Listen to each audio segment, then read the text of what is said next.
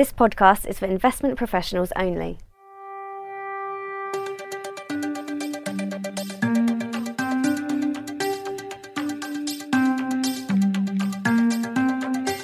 This is an Investor's Guide to China, a new podcast from Fidelity International. I'm Paris Anand, Head of Asset Management in Asia Pacific, and I'll be taking you deep into China's economy, what makes the country tick, the areas that are most exciting, and the ones to avoid.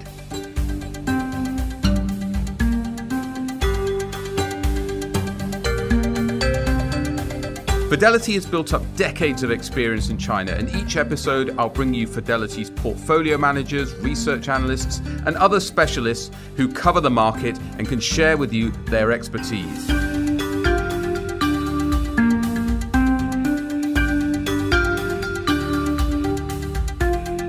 The past year has been historic for Chinese capital markets.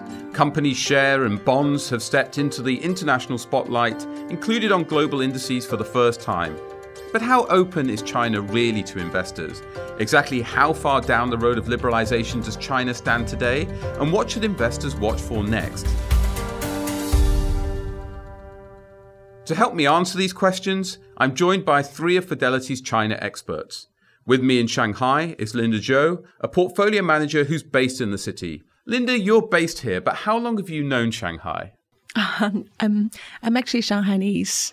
I was born and brought up here, but I went to Hong Kong for study and further work.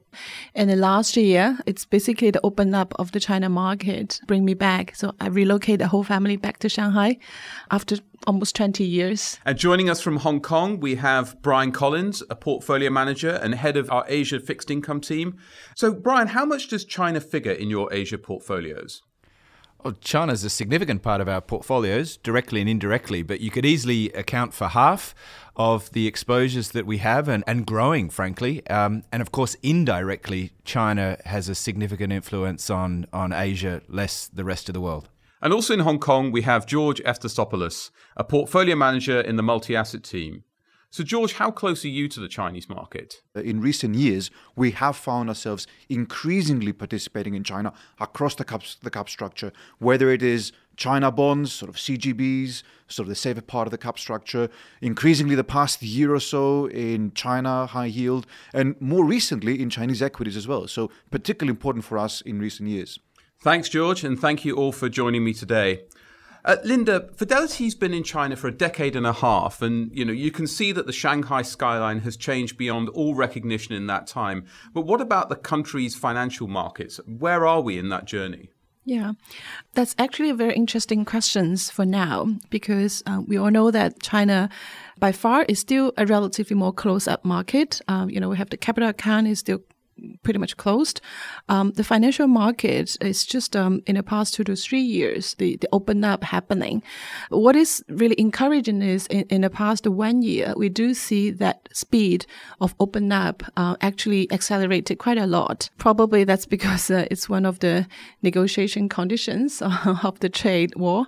But we're still very happy to see that process. And Brian and George, you are both very frequent visitors to China, but from your vantage point in Hong Kong, what's your take on the pace of change? Brian? I would say it's a little mixed. I mean, it's very rapid. I mean, I very much look at the domestic capital markets in China and see them as not developed, but rapidly developing. So in some respects, the rate of growth, the size of the market for one, has been impressive, immense. I mean, we've never seen this before in terms of the growth of a debt capital market or a capital market more generally.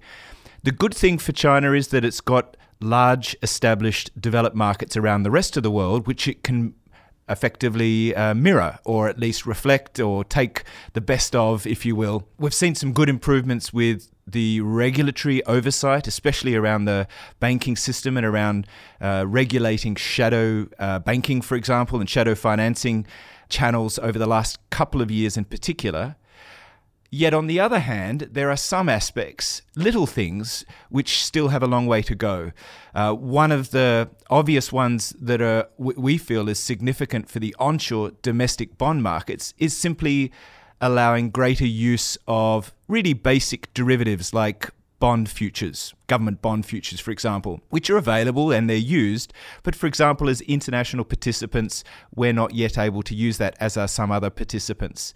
Now, we feel that that will change and will obviously continue to develop. And there's always this balance between making sure that the development of any capital market is measured, it's controlled, it's not excessive or creating any kind of systemic risks. But on the other hand, given the size, the fact that the bond market's 13 odd trillion US dollars in size, we expect within the next 5 to 6 years that number to be easily 30 trillion US dollars in size. That's as big as the US debt capital markets.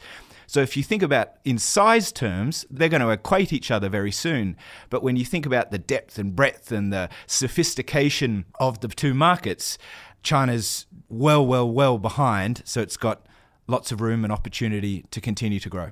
And we're seeing that same sort of development also in terms of the A-share market as well, when we think about sort of index inclusion. George, when I look at the Chinese market, despite the sort of the development of it, the depth of it, liquidity of the market, the volatility of the market still gives me the impression that it's still a very immature or developing market. What's your perspective on that? It is a more retail-driven market. So the retail investors onshore in China, they're responsible for roughly about 80% of trading sort of activity of turnover, when they hold about 20% of the outstanding. These numbers are slowly changing. With the inclusion that we saw, we are seeing a little bit of those dynamics change. It's still very early days. I think about 10% now of the outstanding sort of is held by foreign investors. So this will gradually change dynamics and will have a positive impact on volatility. But having said that, I'd also like to sort of to mention, inclusion. Typically, what happens when a country gets included in an index, you tend to have the buy the rumor, sell the fact. That's what happened with UAE, Qatar, and even going back with Taiwan and Korea sort of many years ago. And this time around with China, it's been the exact opposite. We knew there was going to be inclusion sometime sort of earlier this year. We didn't particularly know the extent of it, but last year, despite decent earnings growth in China, we saw a huge compression of multiples. So we didn't really see sort of this buying the rumor, selling the fact, that then created a very interesting buying opportunity on the back of very attractive valuations. After the valuation compression of last year, the market is definitely becoming more interesting. And last year, it was because, we got a multiple surprises from both inside and outside. I think the outside one, the trade war one, is probably still going on. But the inside-wise, the financial market deleverage is almost come to the end. So it does look more interesting from now on. And let's stay with trade wars for a bit. Obviously, we're in this environment now, tariffs being imposed by the US on China and the retaliation that we're seeing. George, how serious is this, and how much of an impact is it having on your asset allocation views as you're sort of thinking through the portfolio? Is this a short-term situation or something that you see kind of extending for quarters ahead of us? Oh, trade wars. The key thing that we're monitoring on trade wars is what is the impact on the Chinese economy. And from our perspective, we've done a lot of work trying to understand from the bottom up, what does it really mean and the impact it has. And today versus 10, 15 years ago, the impact today is very different, because today the Chinese economy has managed to transition from an export-driven economy to one that a big part of GDP growth is driven by the consumption story. So trade war 15 years ago would have had a much bigger impact than what it has today. I'd like to come in on currency, though, because I think, one of the things that I'm finding particularly surprising was how weak the currency was as we went through 2018. But despite all of these headlines around trade wars, when you actually look at the currency, yes, we've seen a little bit of weakness, but really it's been, more resilient maybe than one might have expected as we look through 2019. Brian, are you seeing value in the currency, or do you feel that there's kind of further weakness to come? Yeah, the RMB is it's an evolving currency. For all intents and purposes, it's a managed trade weighted currency, and especially you can start to see how domestic monetary policy in China is playing a bigger role in the direction of the currency. So you mentioned that it was weak during 2018, which was the reverse of 2017 versus the US dollar, because monetary policy growth trajectories were actually diverging. So that's what currencies should do. In 2018, the PBOC was easing monetary policy. The US Fed was actually starting to hike. Growth trajectories between the two were actually starting to diverge. The US was stronger, China was starting to moderate. So you should see a currency behave that way, like a natural stabilizer. That's what they do. That's one of the great things about having a currency. But I want to bring out this point on value, though. I want to bring out a point on value. I mean, Linda, when you look at the currency, do you see value? It's a tough question because as an insider, people are always trying to do diversification because we see the credit expansion speed, right? It's so much faster than your nominal GDP growth. That's why internal wise, I think domestic people always have a feeling, fear of the currency depreciating. That's why they're willing to put the money into things like, properties, or even hard liquors, but just not keep cash. So, but in the context, George, of your portfolios, you can be hedging out currency. Are you hedging the currency at the moment? We have been hedging the currency for the past month or so. I'd say roughly 2 weeks before sort of the trade war shenanigans came back to surface. And the reason for that is we sort of thought that the currency had gone a long way so far this year. It was pricing in a lot of good news. The hedging costs as a result had come down quite significantly. Last year, hedging costs were about 3.5% to 4%, almost the entire coupon you'd be getting from the bonds. On the other hand, sort of a month ago or so, they had gone down to basis points. So from our end, pricing very good news and hedging costs very, very low. We thought that was a good opportunity to reduce some of our renminbi exposure. Yeah, the interest rate differentials have completely converged between the RMB and the US, between China and the US, So those hedging costs are negligible now. I wouldn't say there's value in the currency only because there are downside risks. There are psychological barriers, if you will, particularly for the domestic consumer and domestic confidence, that 7 is an issue. But frankly, it should be able to break through that. If China needs to be able to adjust to a relatively high level of debt to GDP, if it needs to use that as a tool within the trade war negotiations, maybe, but currencies need to go up and down to be a natural stabilizer. And the problem is with a closed capital account, with a managed currency, its ability to do that has both very strong pros and cons. Just turning to the economy more broadly, I mean, one of the things that international investors really struggle with, Linda, is actually trying to get a read on the Chinese economy. I mean, from inside the country, I mean, what's your view on where we are in the business cycle? How do you get a read on the economy? It's also not very easy even for a domestic person because the volatility in the GDP number, it's very, very low and to some extent doesn't really reflect, how the economy changes. So we do have some better indicators, things like power generation, things like discretionary spending on some of the key items. I think it's more kind of close to the reality type of parameters. And also I have some personal channels. Yeah, I guess I'm based in Shanghai, right? So I talk taxi through this shared car system twice a day. So I get a chance. So you take taxis twice a day? Yeah. Okay. That's actually quite good value for that because we still got a lot of internet giants subsidized on that shared car service.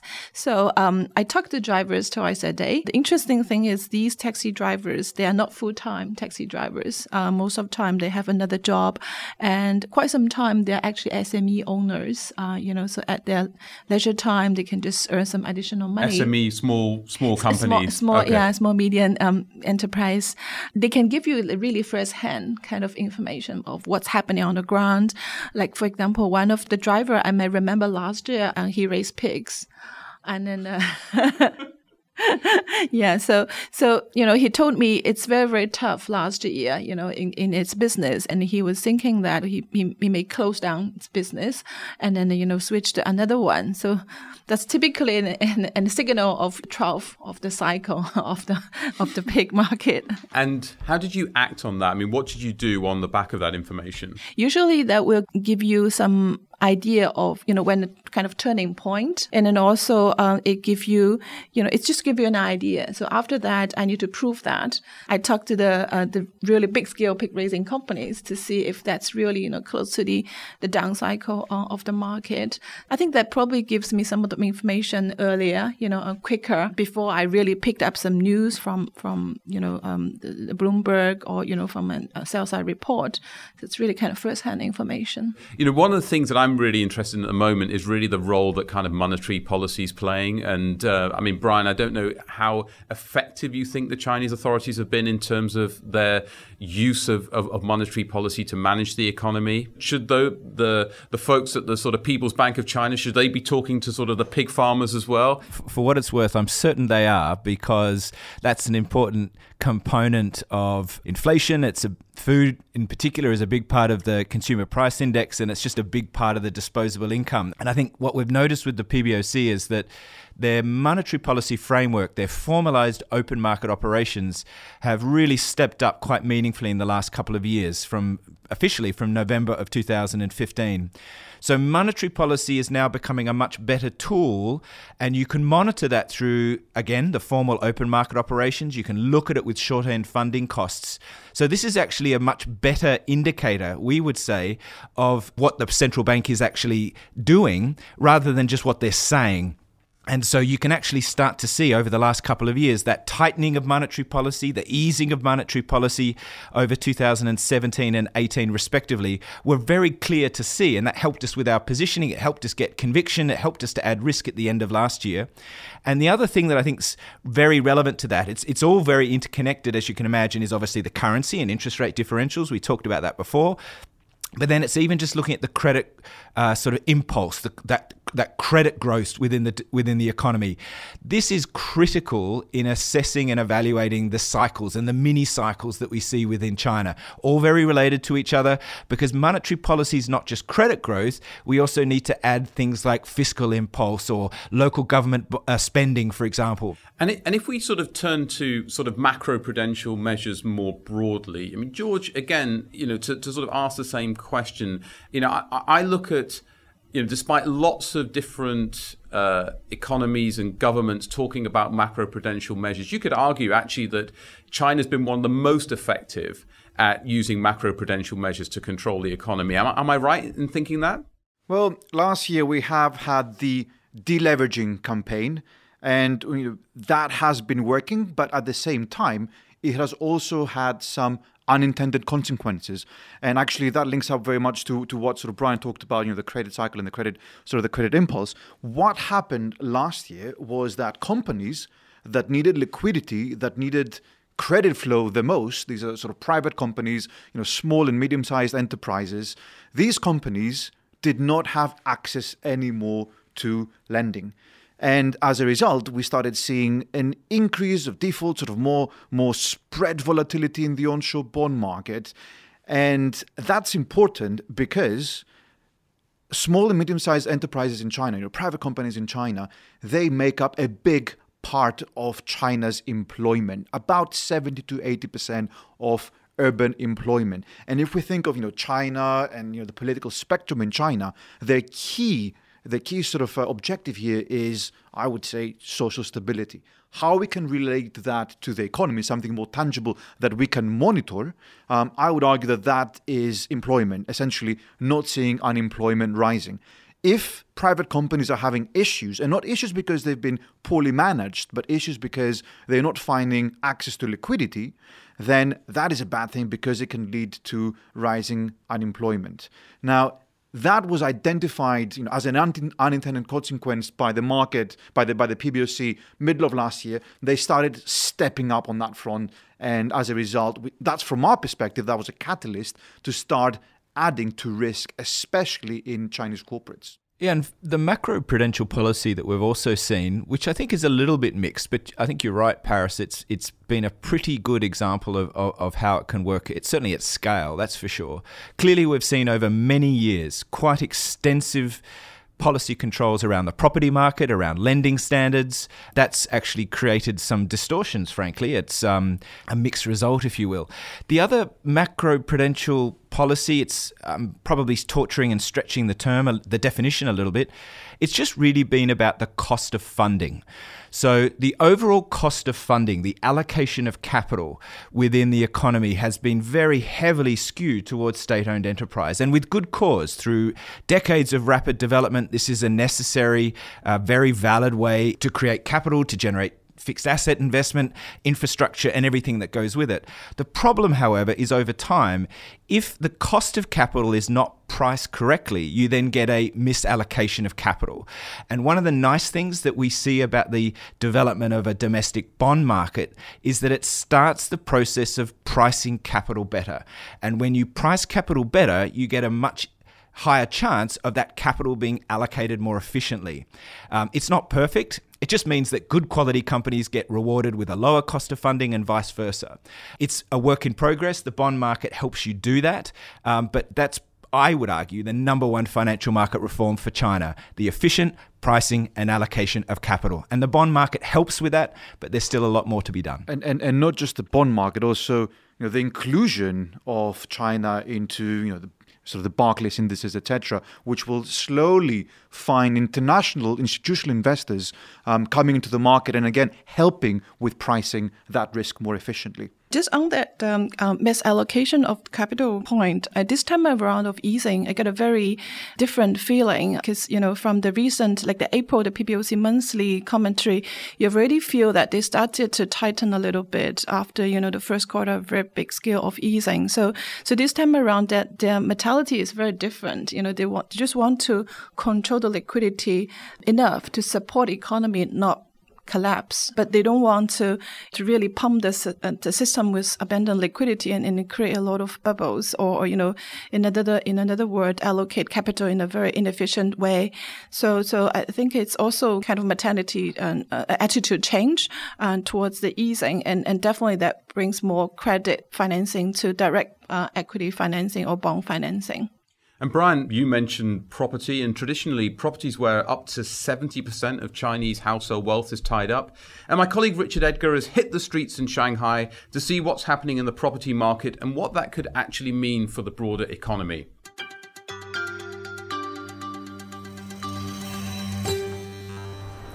Paris, I'm in downtown Shanghai, the centre of the Pudong business district. In fact, just outside our offices. You can probably wave and I'd see you. But I'm about to go on a ramble to see some rather different areas, different neighbourhoods, and the story they tell about China's economy today. And my guide is Alex Zhang, Fidelity's real estate analyst here in China. Alex, welcome to you. Welcome to Shanghai. Thank you very much. Now, what an exciting time to be covering real estate. I know that you think that Shanghai is a little bit like China in miniature, if you could call a city like this of 26 million people in any way mini. But tell me about the development here in this business district. What are we looking at right now? Sure, we are now standing in the very center of Lujiazui Financial Town, and there are around 40 buildings in this area. And in those buildings, we have over 200,000 people working for the financial industry. And 30 years ago, what was here? Fields and some very shabby neighborhood. And when the Chinese government decided to develop Pudong area as the starting point of the opening up, and we start to see a lot of buildings. Some of them were built in the 1990s, but also some of them were built in the 2010. So this is possibly the scene that most people think of when they most foreigners certainly think of with Shanghai. But you're going to take me to a rather different place. Yes, of course. For the residential community in this Lujiazui area, there are two camps. One is about 5 to 10 minutes walk from our office, and the other is around 20 minutes walk from our office. And I'm actually living in the 20 minutes camp. Well, it sounds like we've got some exercise to get on with. Why don't you lead on? Yeah, of course.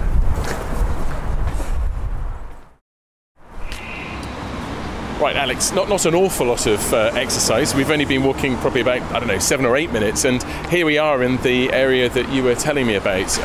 Much more residential, it's leafy, we've got lots of trees down this street, very attractive and helpful on a very sunny day here in Shanghai. Tell me about the shops that we can see around. As you can see, the most popular are property agents, restaurants, coffee bars, juice bars. And I think all of these represent the fast-growing service industry in China.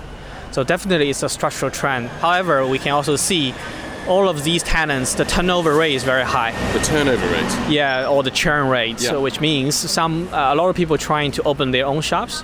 However, some people succeed to survive, but some people just have to close down just after maybe the tenant lease period. So this is your neighbourhood. You walk up and down this street every day. How often do you see new shops here? I have to say very often. Actually, in front of us, these 3 shops, I didn't find them during the last weekend. Really? Yeah. They're brand new. Yeah. And how long do you think they'll last? Well, it depends. I think the property agents probably could last quite a period because they are the expert about the demand. And these dumpling shops, I think they mainly serve the mid to low-end customers, can actually also survive quite a lot time. But this one, which is stewed meat kind of shops, it's quite a specific demand, so I'm not quite sure how long they can survive. So dumplings, yes, stewed meat, maybe not. Yeah. And how important is property as an investment to people here in Shanghai? The property price went up about 30% in 2015 and another 30% in 2016.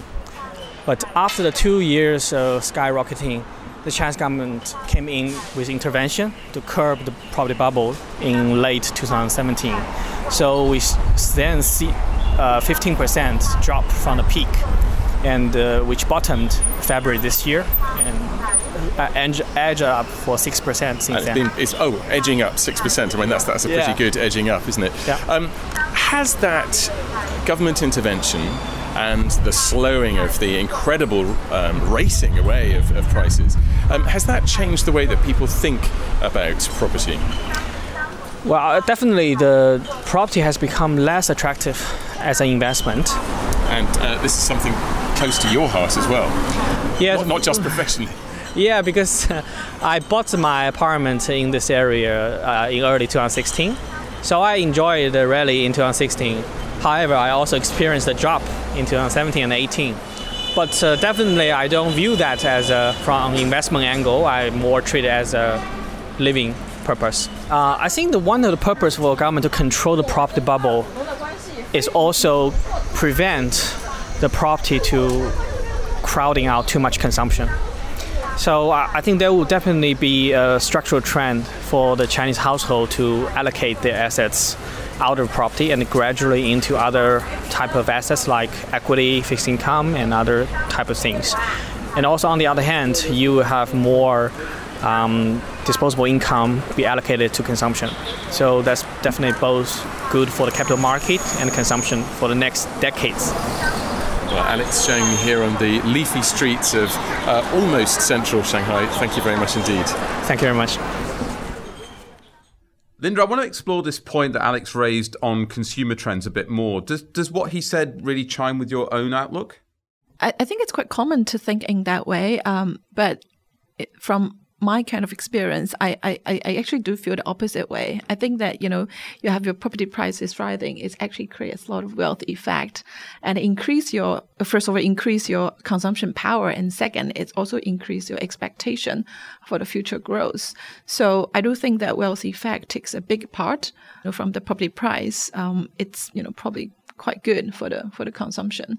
And also, I do experience a very big drop in Hong Kong property price back into 1997 when the property price dropped to 70%. So that's definitely going to decrease your consumption, not increase. One of the things that I've discovered sort of meeting Chinese companies over the last year is that it seems as if local brands are starting to resonate with consumers, arguably more than international brands. And we're very used to this idea that international brands like Nike have global resonance. But what's really surprised me is the prominence and growth and appetite for local brands. Is this a real shift that we're seeing? Yeah, it is a very strong phenomenon emerging in the past decade.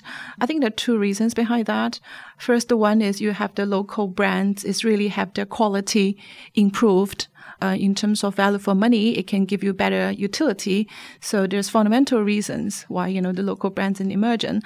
And second, also from the consumer perspective, well, we got a young generation. Their consumption pattern is really, really different from, my generation.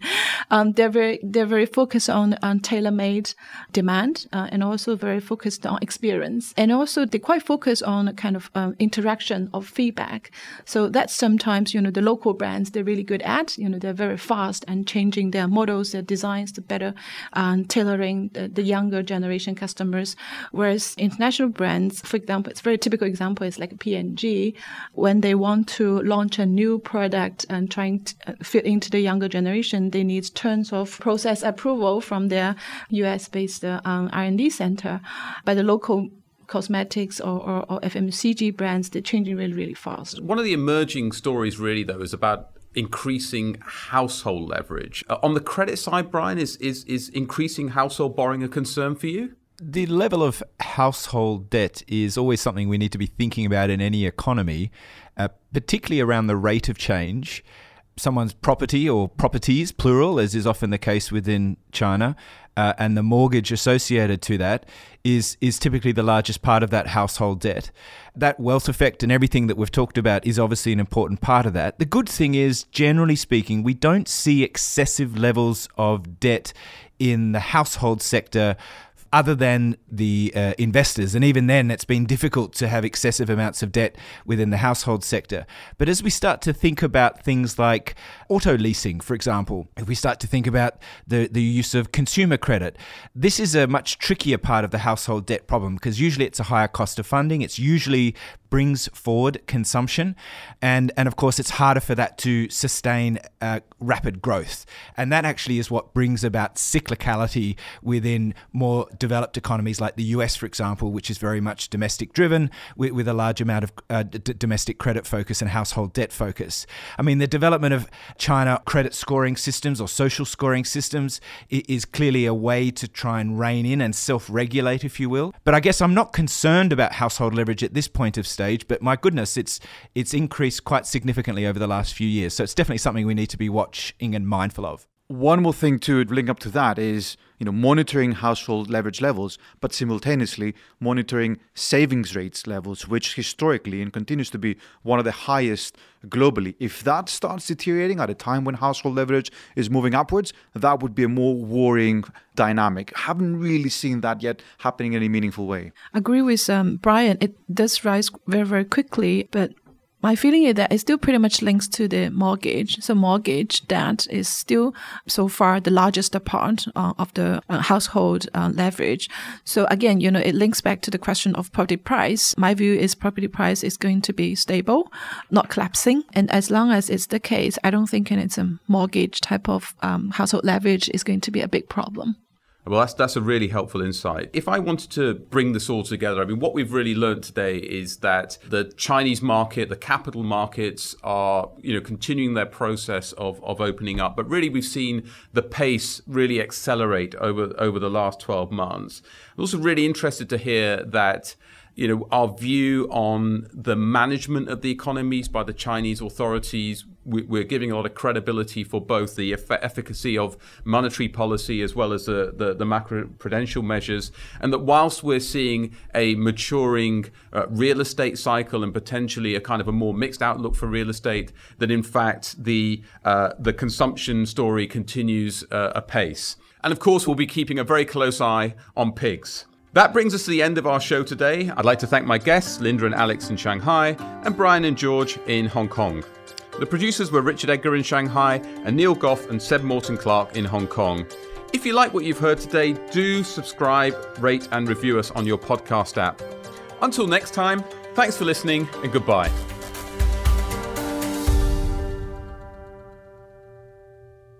This podcast is for investment professionals only and should not be relied on by private investors. This podcast is provided for informational purposes only and is intended only for the person or entities to which it is sent. It must not be reproduced or circulated to any other party without prior permission of Fidelity. The value of investments can go down as well as up, so you may get back less than you invest. For other important legal notices, please see our website, professionals.fidelity.co.uk/about-Fidelity.